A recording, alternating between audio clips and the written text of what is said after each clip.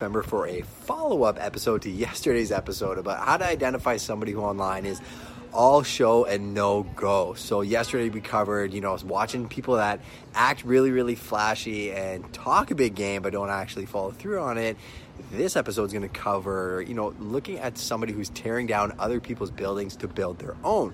So if you hear somebody talking smack about somebody else in their industry, they're usually overcompensating because what they're doing isn't actually good enough. When people ask us about our competition, a lot of times we don't even address it or even tell people that we have no competition. We truly believe that what we do is so unique and different from everybody else that we're in our own sandbox. So keep that in mind. If you hear somebody berating somebody else without any valid reason or just in general, usually a sign of something you should watch out for.